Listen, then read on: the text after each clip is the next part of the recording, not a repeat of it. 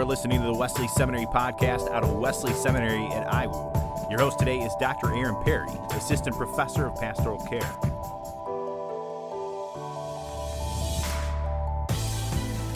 What's God's posture and character as it pertains to the environment?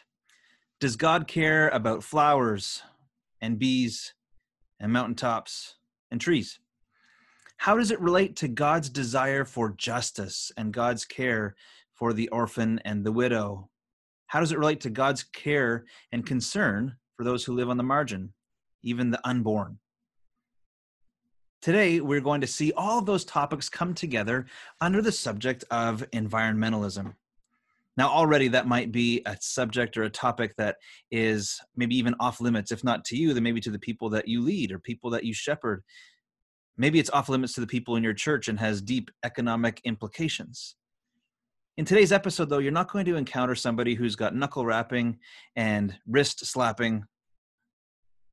You've got a person who deeply believes in the biblical text and has a heart that desires people to experience the full measure of freedom that has been made for us in Christ. Joining us today is Dr. Sandra Richter. She is the author, most recently, of Stewards of Eden, What Scripture Says About the Environment and Why It Matters. Dr. Richter has a PhD from Harvard University, and she is the Robert H. Gundry Chair of Biblical Studies at Westmont College. She's been involved in translation work, she's been involved in archaeology, she's been a professor, and she deeply loves the local church.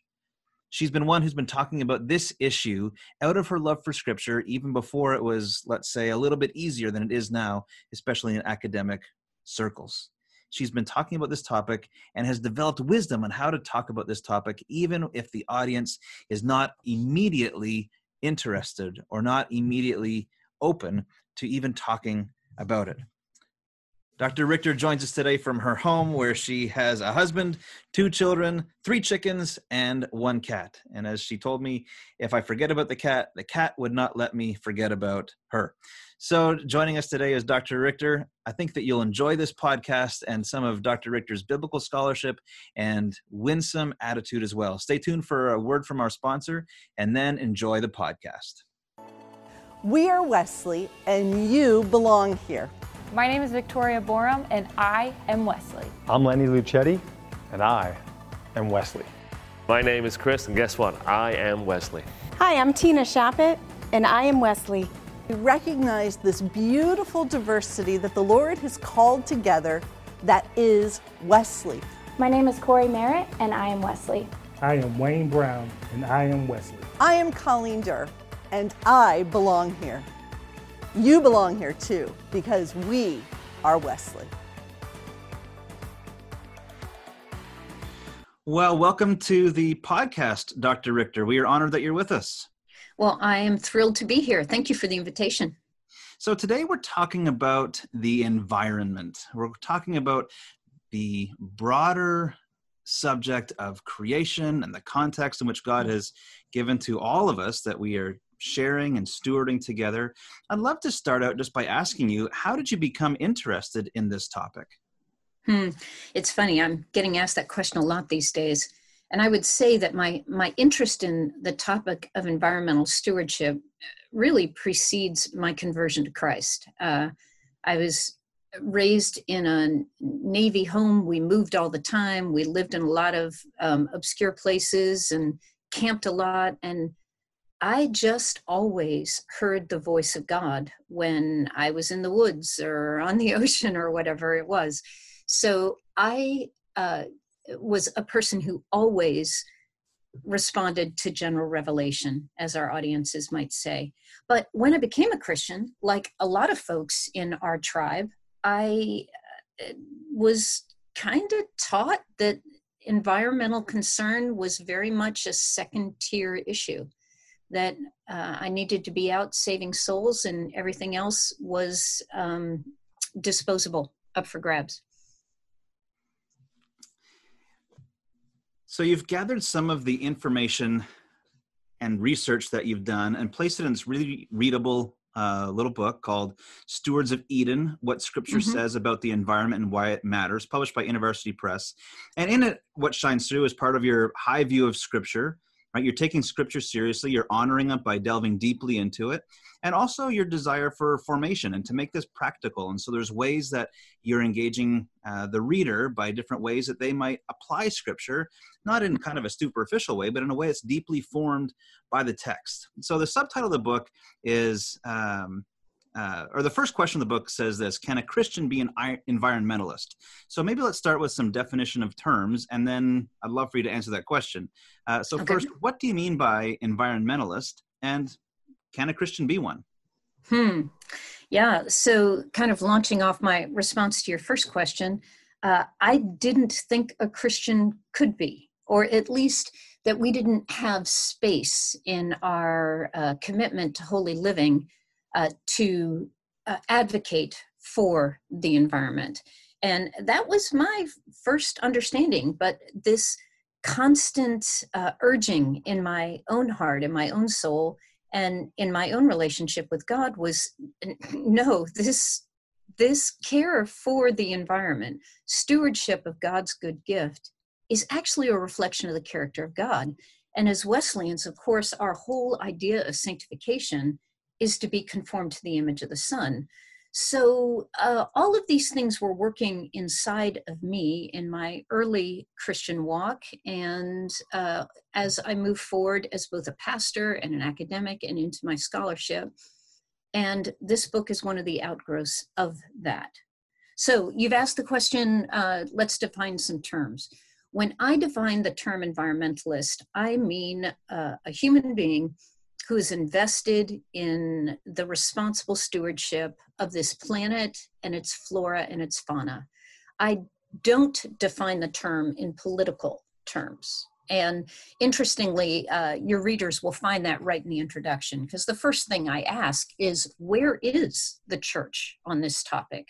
Why haven't we answered this particular call to investing in our communities, or as some would call it, social justice? Why are we missing in action? Or again, going back to my military upbringing, why are we AWOL on the topic?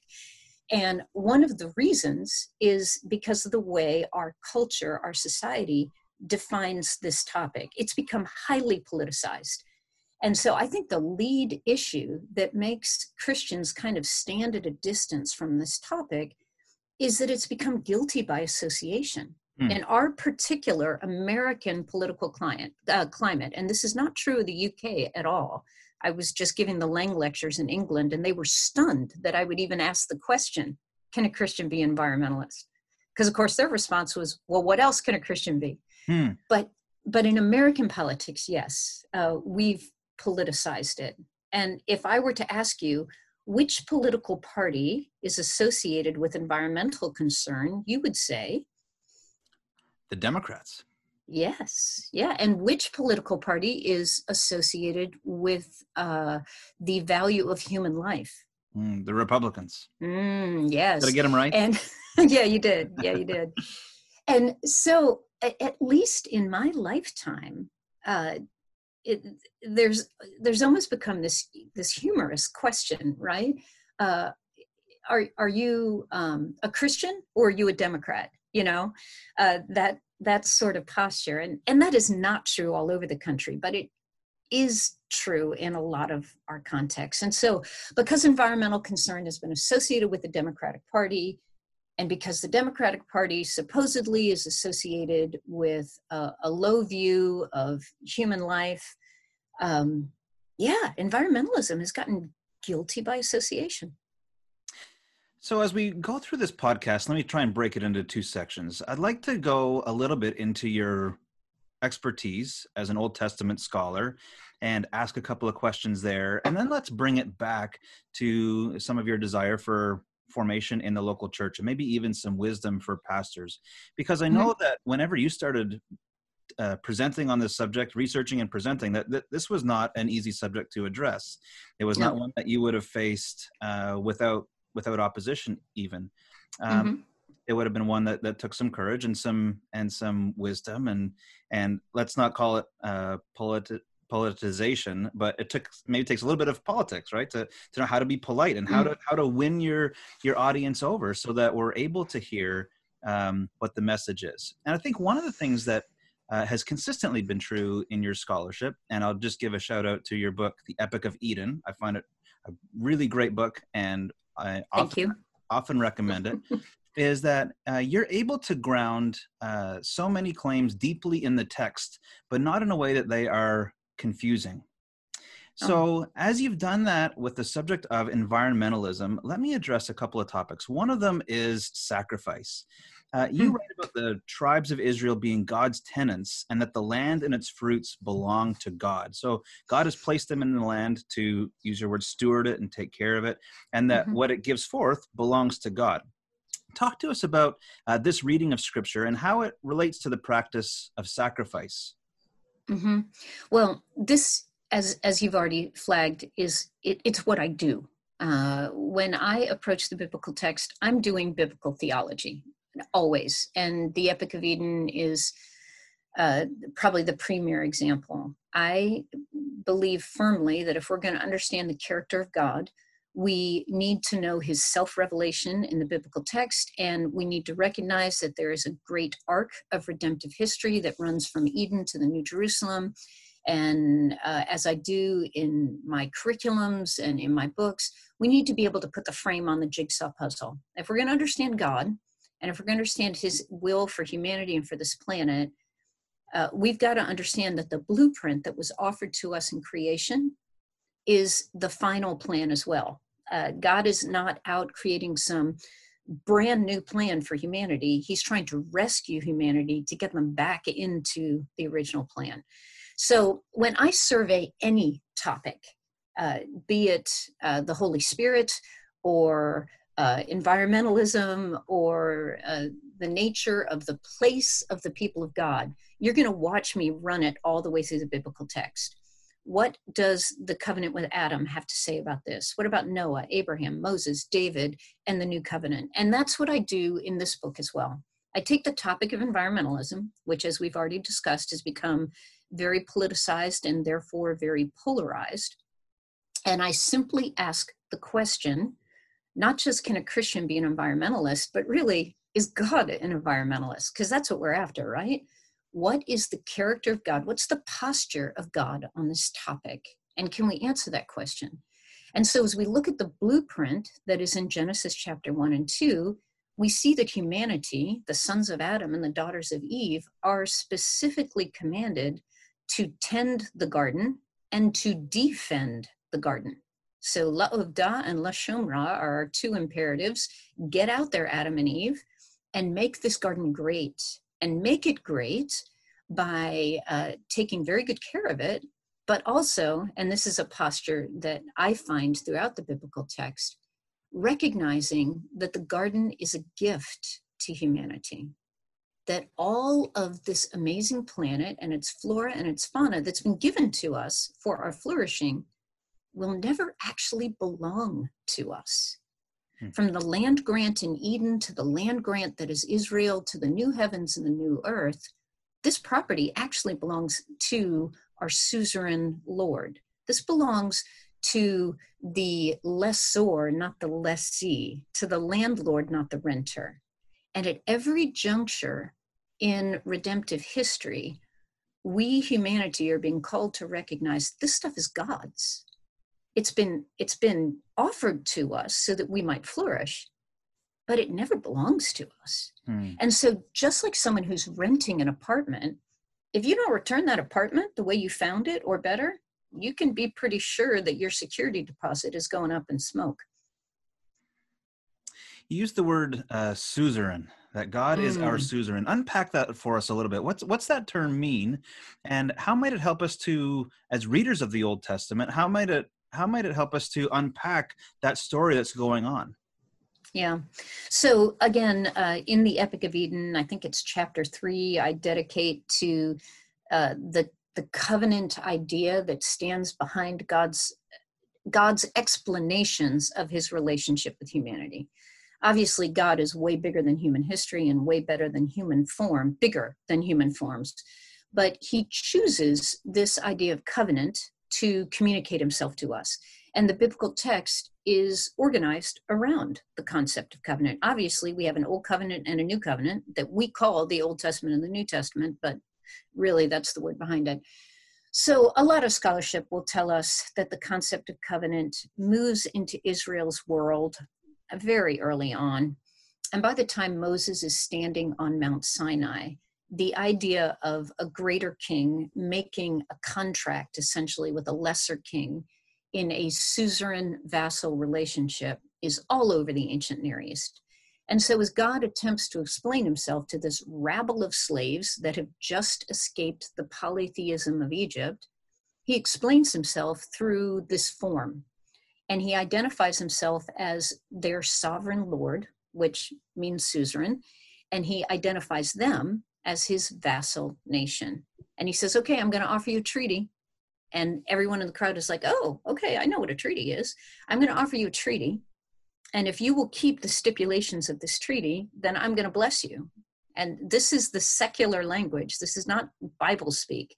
This is actually international ancient Near Eastern treaty speak.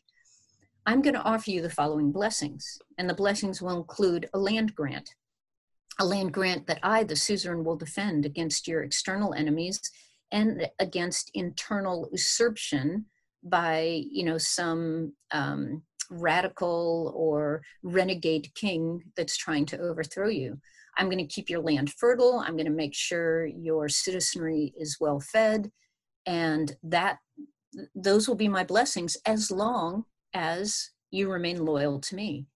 And that treaty secular relationship is what becomes the Book of the Covenant, the Ten Commandments, and the Book of Deuteronomy.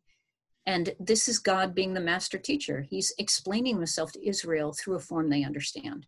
And so that form continues all the way through our biblical text.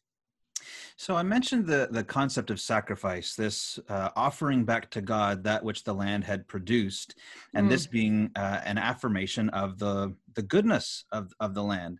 And maybe what's coming to mind is, so this is kind of out of left field, but what's coming to mind is whenever the nation was established under Solomon, there had been some question as to who was going to be king, him or one of his older brothers. Solomon is established, and he has this massive act of sacrifice to God, all kinds of sacrifices to God. And a person who's reading that in just a cursory way might say, well, that's hardly an environmentalist kind of action, right? To have this kind of what almost seems like waste to God. Yeah. How can you help us reconcile between these acts that the people would take, giving back to God as offerings, and often just the burning up or the otherwise not very useful work of these of the fruit?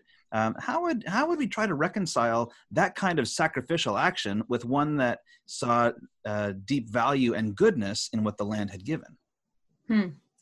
Gosh, I could grab hold of that question on several fronts.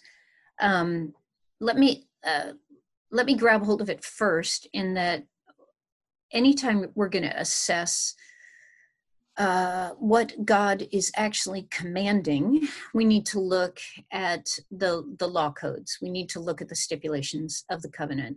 So we've got 3 law codes in the biblical text. We've got the Book of the Covenant, which is Exodus 19 through 23. We've got the Book of Leviticus, and we've got the Book of Deuteronomy, which actually outline what you should be doing. Now, what you wind up doing, which would be the narrative with Solomon, might not line up with that law code. So the what people do might not be what they should do. So that would be one handle. Another handle is that when we look at the sacrifices of Solomon, which is this huge regnal celebration, right, of the passing on the kingdom to an heir, what Solomon essentially has done is he's invited the entire nation to a party.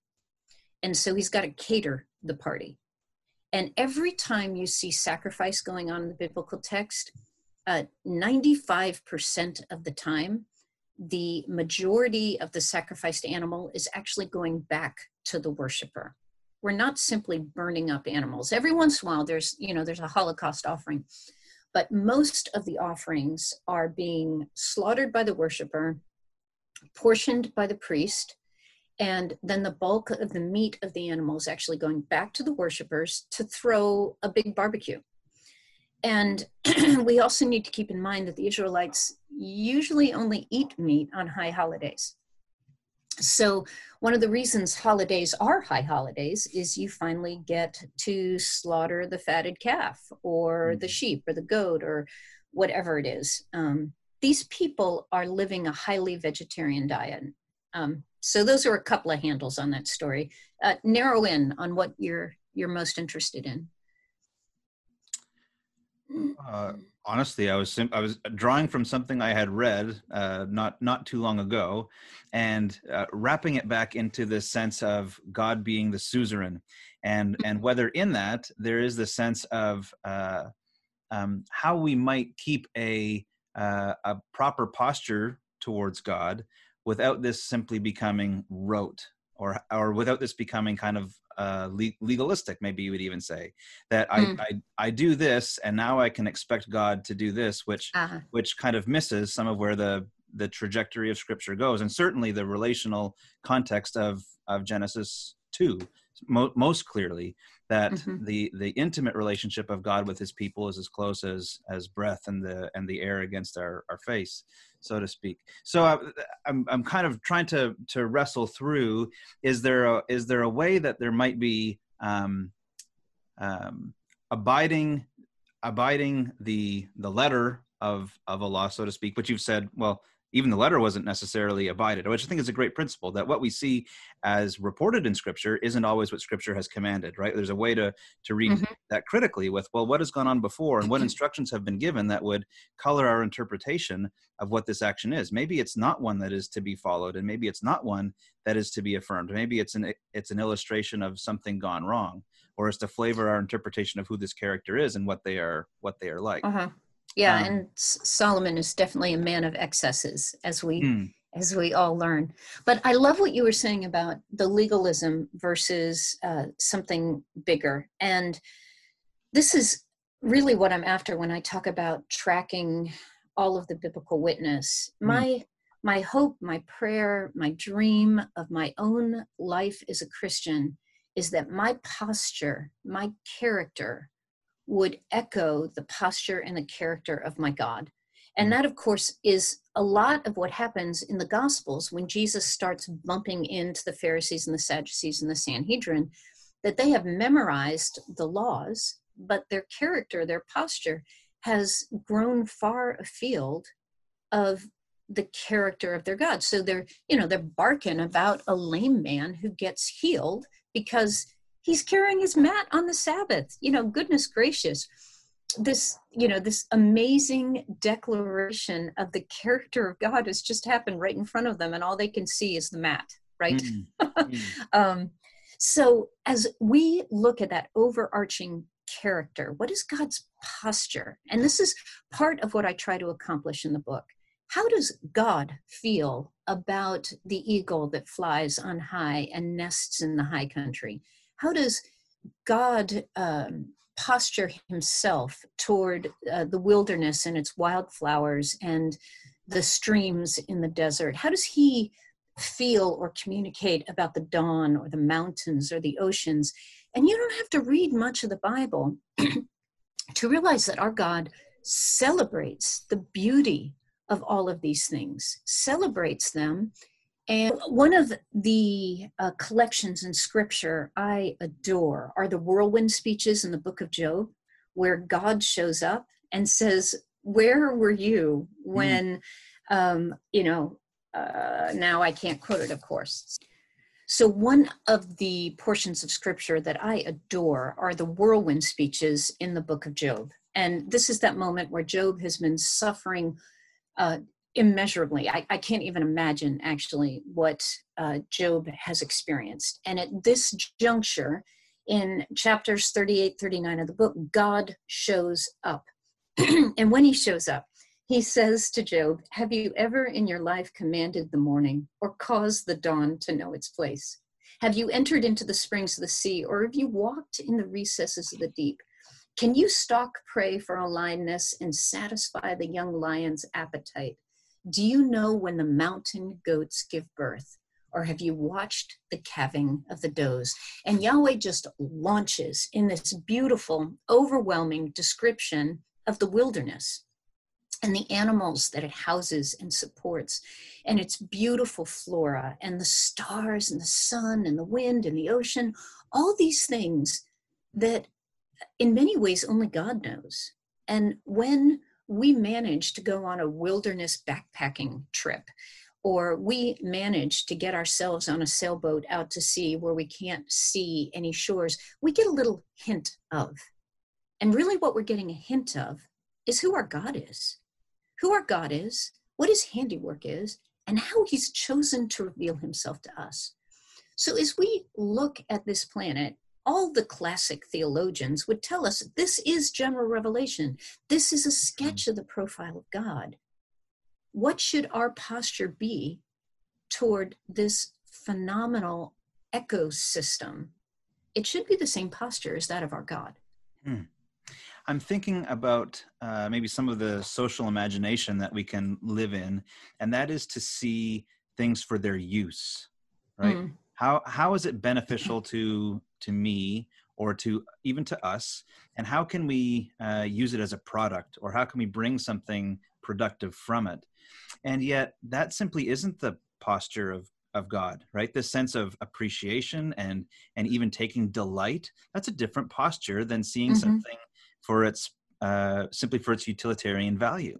And honestly, I would say that God sees both, because he does offer this planet to humanity as a resource to be used. He does do that.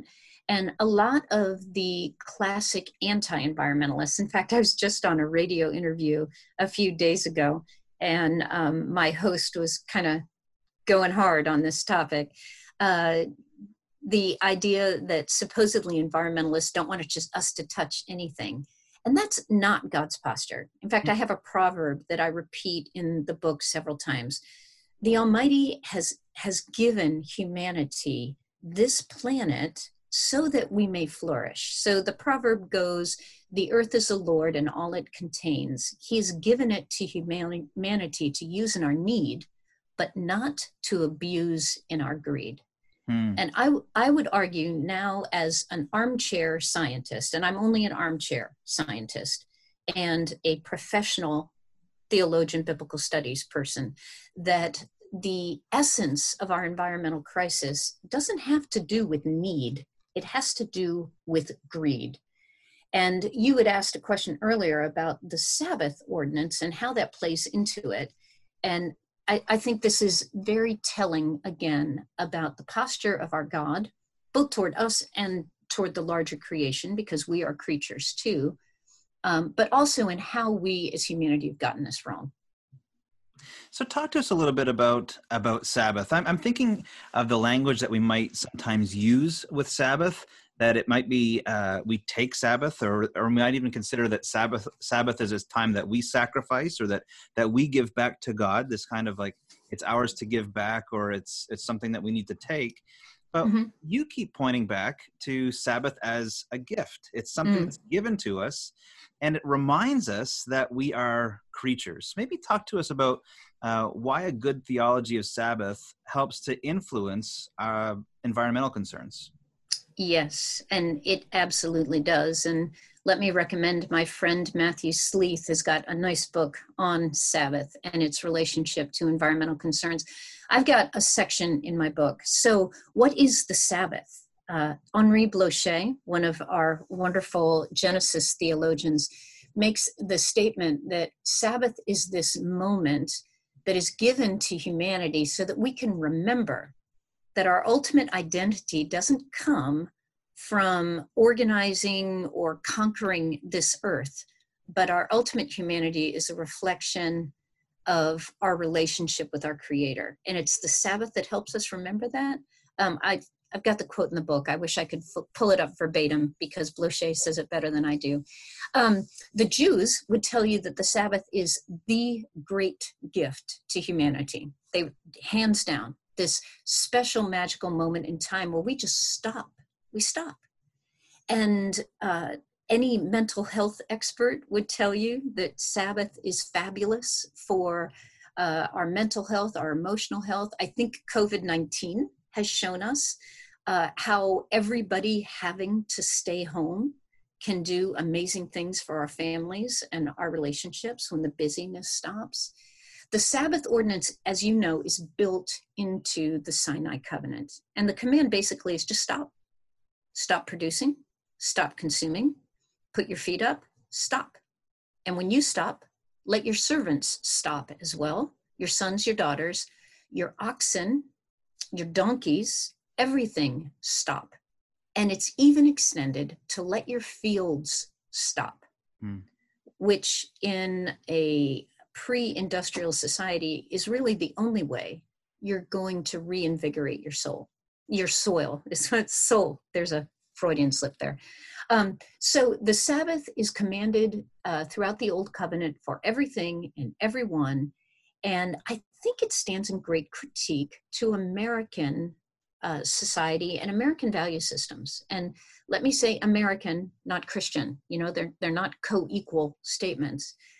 In our American value system, we are taught from the very youngest of age to squeeze every penny out of our budget, every minute out of our day, every dollar out of our resources, to go, go, go, pedal faster, make it happen.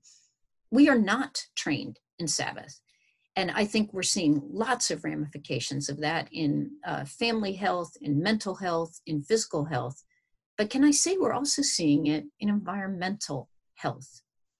One of the things that has really shocked me about our current pandemic is watching the impact of the planet stopping for 6 weeks on air quality and water quality. And yeah, it's really interesting. Well, my brother sent me a comment. So I grew up in the province of Quebec, and one of the things that came out that the Premier of Quebec instituted in the midst of COVID-19 was that most Quebec stores would close on Sundays to give frontline workers and other people a rest. That this was going to be a time that would rest, and that they would have a chance to rest. And I was even reflecting on it as I just engage in household duties, that I find myself whenever I am disciplined not to do household chores and things that I draw very little joy from on Sunday, which is our Sabbath day, our day of rest, whenever I'm disciplined not to do that work, and my wife is often, and she is kind about it to remind me, do you have to do that today? That my frustration at doing those things through the week is so much lower. So much lower. And I think in part of it is because Sabbath is status giving. I'm reflecting, I'm remembering an article I read on Sabbath. I think it was Peter Leithart, another biblical theologian. And he was talking about how Sabbath gives status because work was often not optional. Right? Work is something that everybody had to do. It was the wealthy and those with status who didn't have to work and who had that as an option. And now God gives that to everybody. And by giving it to everybody, it extends out. It's like it raises everybody else. And suddenly, whenever I'm just seeing that seep into my own life, then whenever I have discipline to claim this status of I don't need to work because of who God has made me to be and has called me to himself, then me as a worker throughout the week is far less frustrating and often is a source of joy then.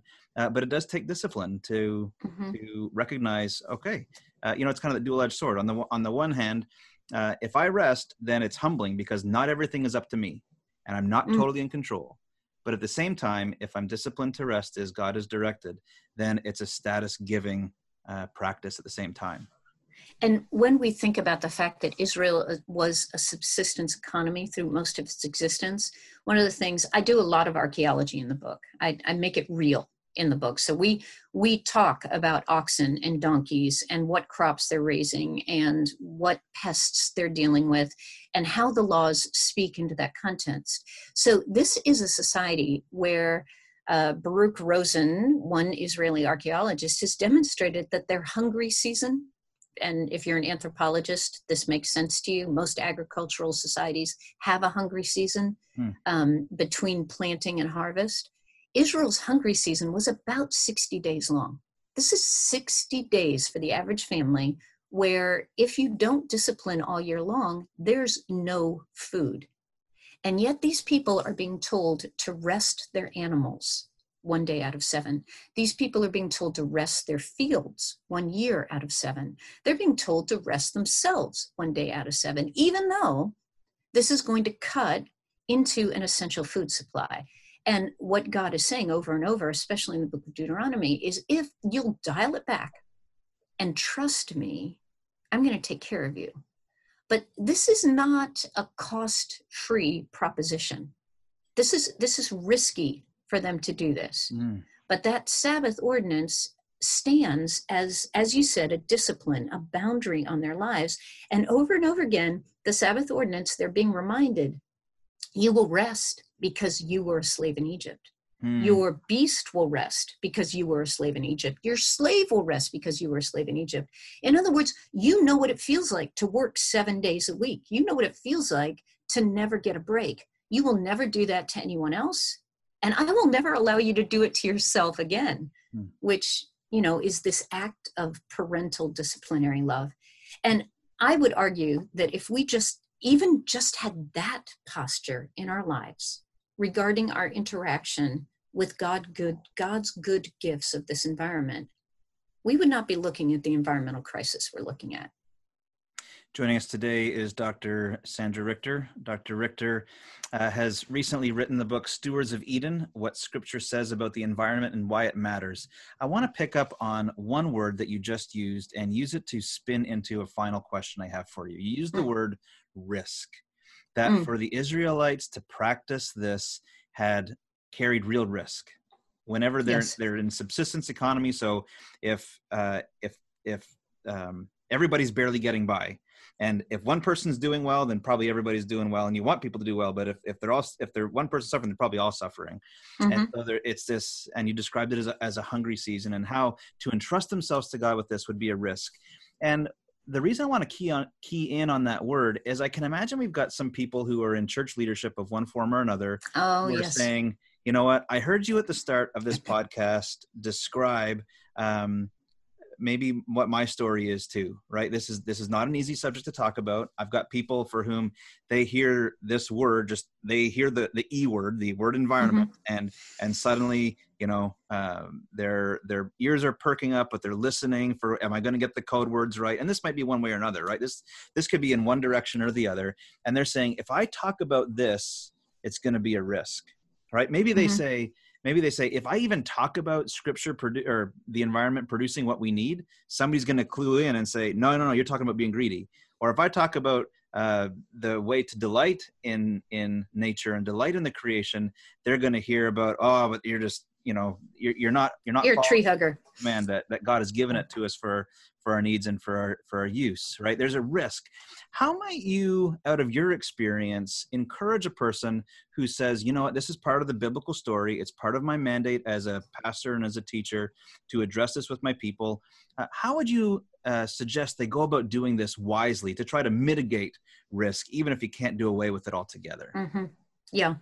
Well, one of the things I say in the introduction is that we have gotten torn between two views, right? That environmental concern is not essential to promoting the kingdom. It's a peripheral issue, or it's even an issue that's alien to the biblical text, and we don't want to go there. That definitely is a message out there. So this book was written specifically for the people that you're talking about. In fact, I wrote this wanting to create a biblical theology of environmentalism. There are so many voices out there that are screaming for our allegiance. But I think that every true citizen of the kingdom of God wants to hear the voice of Scripture. And so that's all this book does. All it does is biblical theology, and then case studies to illustrate the biblical theology. It doesn't delve into some of the more radical aspects, or just the politicized aspects of the agenda. So I think the first thing I would encourage a pastor to do, or someone in Christian leadership, is actually read the book and actually realize that, oh my gosh, this topic is all over Scripture. I thought it was, some little cherry picking thing. No, it's all over Scripture. This is an aspect of the posture of God and the character of God. And, actually see that the Israelites had laws about humane animal husbandry. They actually had laws about sustainable agriculture. They have laws about environmental terrorism. In 1200 BC, they have laws about environmental terrorism. They have a law about finding a wild bird and not being able to take both her and her eggs. They have to leave one or the other so that this particular species can continue to reproduce in this particular space. Who would have thought that?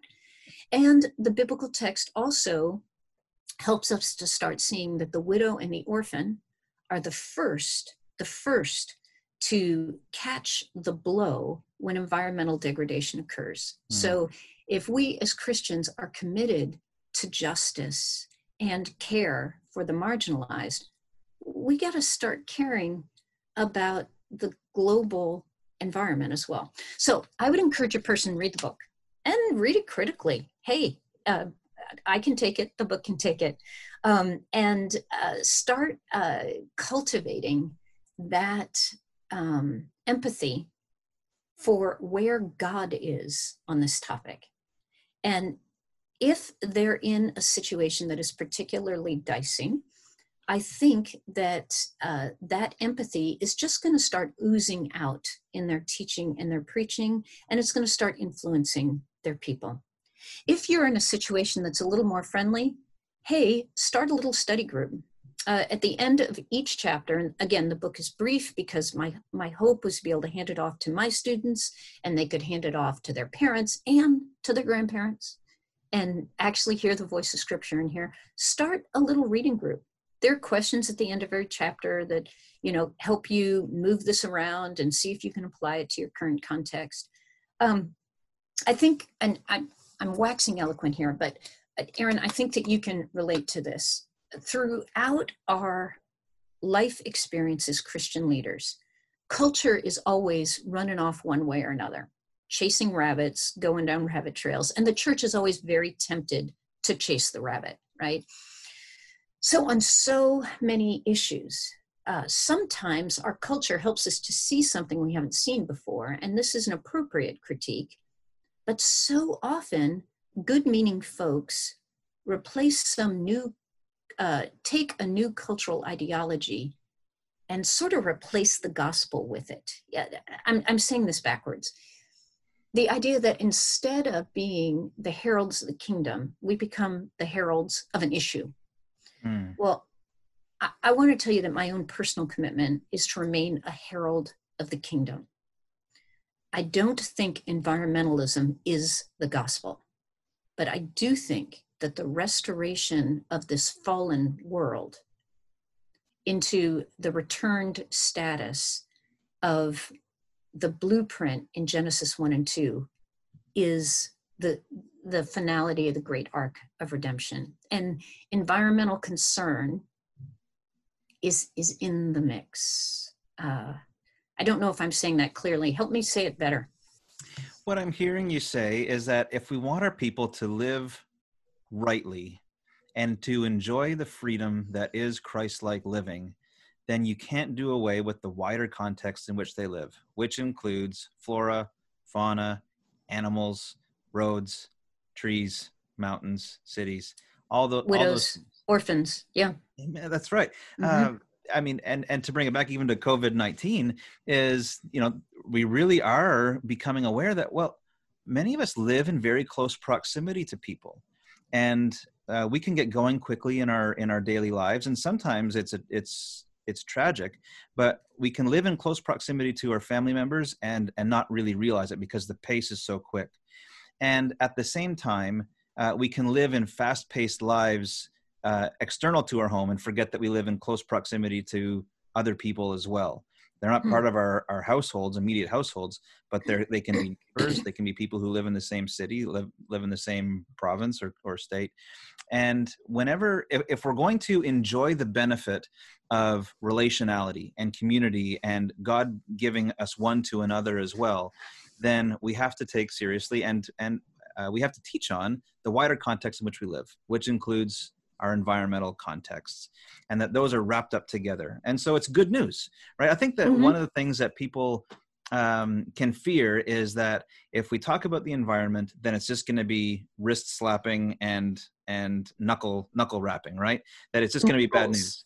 But it's not. It's part of the good news. It's part of the benefit. It's part of the freedom that God has for us to live in the world as Christ would live in the world, and does live in the world through us by his Holy Spirit. So, and let me throw one anecdote on there as well. In the beginning of the book, I talk about the first time I gave an environmental message from a pulpit. Now, I had been environmentally concerned, mostly, let me just say, I love creation, but actually bringing it to a pulpit was a very new experience. It was 2005, it was Asbury Theological Seminary. And Christine Pohl, our ethics professor, was running the Kingdom Conference that year. And she actually proposed that we deal with environmental stewardship. And I was like, Christine, do you know what you're asking? And she's like, yeah, I do. And I want you to be our speaker. And I don't know if I've ever agonized over a 20-minute presentation more, because I was very aware that I could flip switches and trigger people in a fashion that would not only damage their posture toward this topic that I cared so much about, but could also circumvent a very important conference on our campus. And what I realized, and thank God managed to accomplish, was that every audience has got their value system, and the people of God, their value system should be our rule of faith and praxis, i.e. the Bible, the voice of Scripture. And I learned a very important lesson in that Kingdom Conference, that if I speak from Scripture, the people of God will listen. And the people of God want to listen. And Asbury listened. And they became a major recycler in the region, and they still have a very strong posture toward environmental concern right there in central Kentucky, which is not an environmental hotspot. I end the book speaking about who the church has been throughout the centuries. And you and I both know that who the church has been is the community that's willing to step forward for the widow, the orphan, the marginalized. We've been the people who have packed our caskets before we got on ships to head off to foreign lands, knowing we would never come home. We are the community that has founded most of the hospitals and orphanages on this planet. That's who we are at our best. And my ambition in this book is to make us aware that this is part of that mission. And in fact, right now, I can name for you 6 or 8 dear, dear friends who've taken the gospel of Jesus Christ to places like Madagascar. And they've taken it with tree planting campaigns, with well digging campaigns, with midwife campaigns, because they're helping these people reclaim their natural environment and thereby regain their identity as children of God. Let me read you this one last quote and I'll shut up.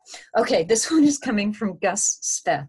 He was the chairman of the Council of Environmental Quality under Jimmy Carter and has continued a very visible personality in the environmental movement for decades. And this is an interview at his retirement. Okay, I used to think that the top environmental problems were biodiversity loss, ecosystem collapse, and climate change. I thought that 30 years of good science could address these problems. I was wrong. The top environmental problems are selfishness, greed, and apathy. And to deal with these, we need a cultural and spiritual transformation. And we scientists don't know how to do that. I love this quote because I'm listening to a hard natural scientist saying, oh my gosh, I've got to be able to change the heart of human beings. And I don't know how to do that. And I want to jump up in the crowd and say, Mr. Spath, I know how to do that. I know exactly how to do that. It's called the gospel of Jesus Christ. That doesn't just change actions, it changes hearts. And it transforms people so that they are willing to sacrifice. They're willing to give up what they have because they see a greater cause. And they see the marginalized on the edges, and they're not willing to turn a blind eye. They don't live their lives simply by how much they can make. They live their lives by the quality of the character of their God. And that quote excites me because I think it throws wide the door of where the church should be on this topic. Joining us today has been Dr. Sandy Richter. Dr. Richter is the author of Stewards of Eden, What Scripture Says About the Environment and Why It Matters. Thank you so much, Sandy, for joining us on today's podcast. I certainly appreciate you sharing not simply your scholarship, but also your personal story and sharing some wisdom with us as well as our listeners attempt to address this topic faithfully, and we hope and pray fruitfully as well. Thank you. It's been a joy to be here, and thank you to your audience for listening to this topic. I hope that the podcast and the book will do good work. I think you're right to thank the audience. I often say thank you, listeners, because without listeners, I probably wouldn't have these conversations. And they give me a chance to have conversations with people that have done good work and are interesting and engaging. So thank you, audience. I do appreciate you being here and listening in. Thank you to Cam Davis, who does such a great job editing and producing the podcast. Thanks, Cam. Love working with you as well. I'd appreciate if this podcast episode has been valuable to you, that you would upvote it and share it around, like and subscribe on the different platforms that you're accessing the Wesley Seminary podcast, that we can share this resource with others. So thanks, Dr. Richter. Thank you, audience and listeners. Thank you, Cam. And trust you all to God, and that you all will have a great day. Thanks so much. It's been great to be here.